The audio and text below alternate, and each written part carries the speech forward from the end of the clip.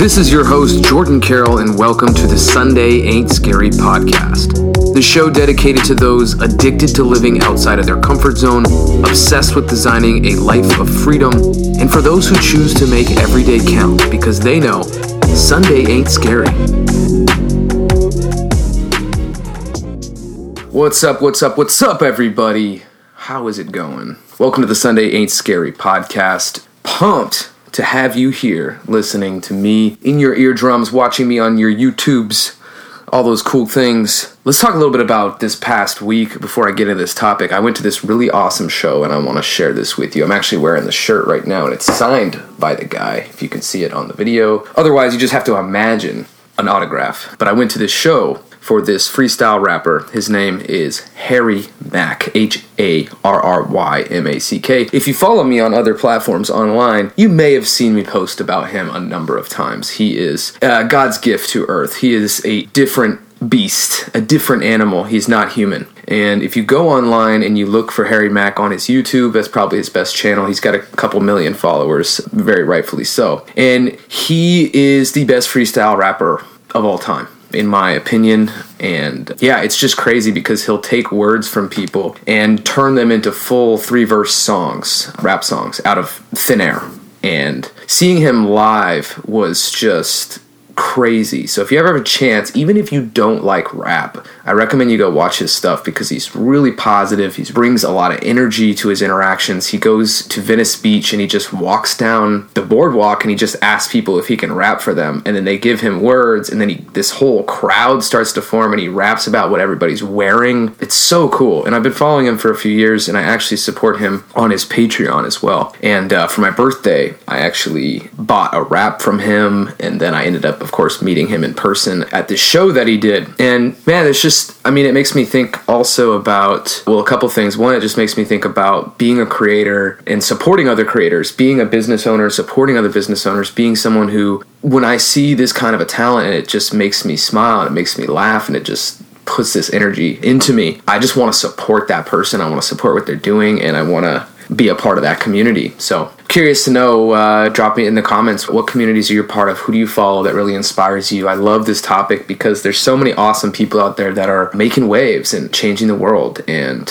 doing it with their talents, doing it with the way that they talk about things, the way they spread ideas. And it's part of what I'm trying to do here on this podcast at a probably a much lower level than what Harry Mack is doing, but it's still a lot of fun. I like to support those areas also where I can have fun. I think for a long time I didn't necessarily know how to have fun. I was too serious, and it's still something I'm working on. But the second part is it does play into what I'm talking about today, which is confidence and how to gain confidence. Because for a long time, I think I thought that people were just very naturally confident. I was not a naturally confident person. When I was younger, I was very socially anxious, especially in like high school and middle school, kind of earlier in life. I felt like I didn't know who I was. I felt like I was really self-conscious, just not confident in anything. But over time, what I realized, I actually can't take full credit because I did have a coach who taught me this principle of how to gain confidence in anything you do with the 4 C's is what he called it. So I'm kind of making my own version of what he told me, but I thought it was so powerful and profound that I wanted to share it. And I share this with all my clients. I share this with people who set up calls with me and want to talk about coaching, things like that, because it's such a pervasive topic through everything in your life that you do is confidence. So let's talk about the 4 C's. And we'll go in order and I'll kind of explain each one. And by the end of it, hopefully you'll understand how to gain more confidence in your life. So there's a lot of reasons to want confidence or to want to be able to tap into gaining confidence. And I think a large portion of that is because change, right? Change is inevitable in life. Change is something that is always occurring. And when things are changing so often, it can feel difficult to remain confident during changes, whether you're changing careers, whether you're breaking up with a significant other and changing relationships or changing relationship status, whether you're, changing your business model, whatever it might be, there is always that period of time in between that drastic change where you probably feel really unconfident, right? You feel like an imposter. This is where the imposter syndrome term comes from, is not thinking that we're good enough or not having that confidence to think that we're good enough. So this is really a nice way to address that in 4 steps. The first step is commitment. So when I say commitment, I want to read this quote. The quote is, Most people fail because their commitment to their current situation is stronger than the one to their potential future. So what I mean by commitment is making a legitimate step of commitment towards something. So let's say that you're not confident in speaking Spanish. One of those first pieces of commitment for you, which is for me, porque hablo español y aprende en muchos países. I will not talk in Spanish for the rest of this, but when I was first learning Spanish, for instance, I had to commit. One of it was like mentally committing, like saying in my head, like, this is actually important to me to prioritize, and there needs to be some sort of tangible symbol of commitment. For me, that's always a financial commitment, because financial commitments are the ones that typically drive the most action, right? So purchasing Spanish classes, that was one of the first things that I did where I was like, okay, I'm actually committing to this, and the symbol of my commitment is buying classes, right? I still had to show up to the classes, so there was that commitment of energy, commitment of effort, but that initial financial commitment allowed me to say, okay, I am committing to this. Here is the step I'm taking. The second C is courage. So as you move from the first to the second, courage happens because you've committed. You can start to live in courage and not fear. Because you've committed, you can live in courage and not fear. A lot of the times, how we base our decisions and the things that we do in life is out of fear. Like, fear is really influencing a lot of things behind the scenes. But if we've actually committed to something, we start to gain, maybe it's irrational courage because we haven't actually maybe learned something yet or done something yet, but that small, even a small symbol of commitment can start to drive courage to act in a different way, right? To start having a couple of different conversations that I normally wouldn't have, right? You start to speak Spanish at the table when you're ordering food from a restaurant. You start to talk Spanish to the cab driver. You start to do these little things that show that, oh man, like, I'm actually being courageous right now. I'm stepping outside of my comfort zone. I'm doing something a little bit different. And so that is a great second piece of these layers of how to get to confidence. The third one is capacity. So commitment, courage. The third one is capacity. After acting courageously for some time, after you've had 5, 10, 15, 20 conversations with cab drivers or at restaurants, you start to stretch that capacity. The capacity of your mind, of your body, of your spirit, of your capabilities starts to stretch, right? Whereas when I first started, I could only say a few words. I could only say, hola, ¿qué tal? ¿Cómo estás?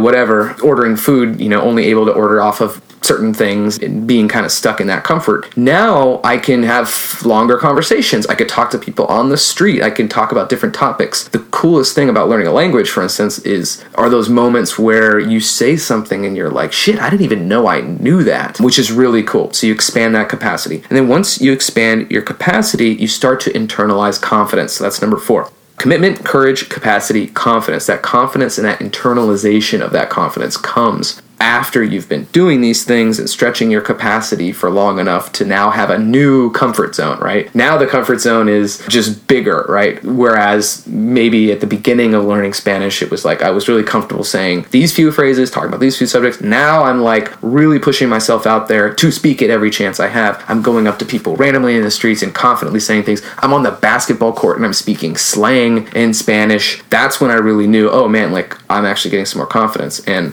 this example that I thought of about learning Spanish that kind of came out of nowhere, I didn't plan to talk about that, but it is the perfect example. So I'd love to hear, what are some examples from your life? If you want to leave comments in the bottom of the YouTube video, would love to understand how you've gained confidence or how you can identify these different things happening in your road to gaining confidence in your career or in a hobby or in whatever it is, because it can really be for anything. And what happens is that you restart, you level up, you break through a threshold, you effectively get through again, that initial comfort zone that you had, you break through that and you create a new one, and then this cycle starts all over again, right? So you go back to having to recommit to something, right? Whatever that next level is. So for me, I'm kind of at that phase with Spanish that I kind of stopped speaking it because I left Mexico, and I'm much less confident, right? Because I'm less committed. So I basically hit that level, and then I left Mexico and I kind of let things go, and I've definitely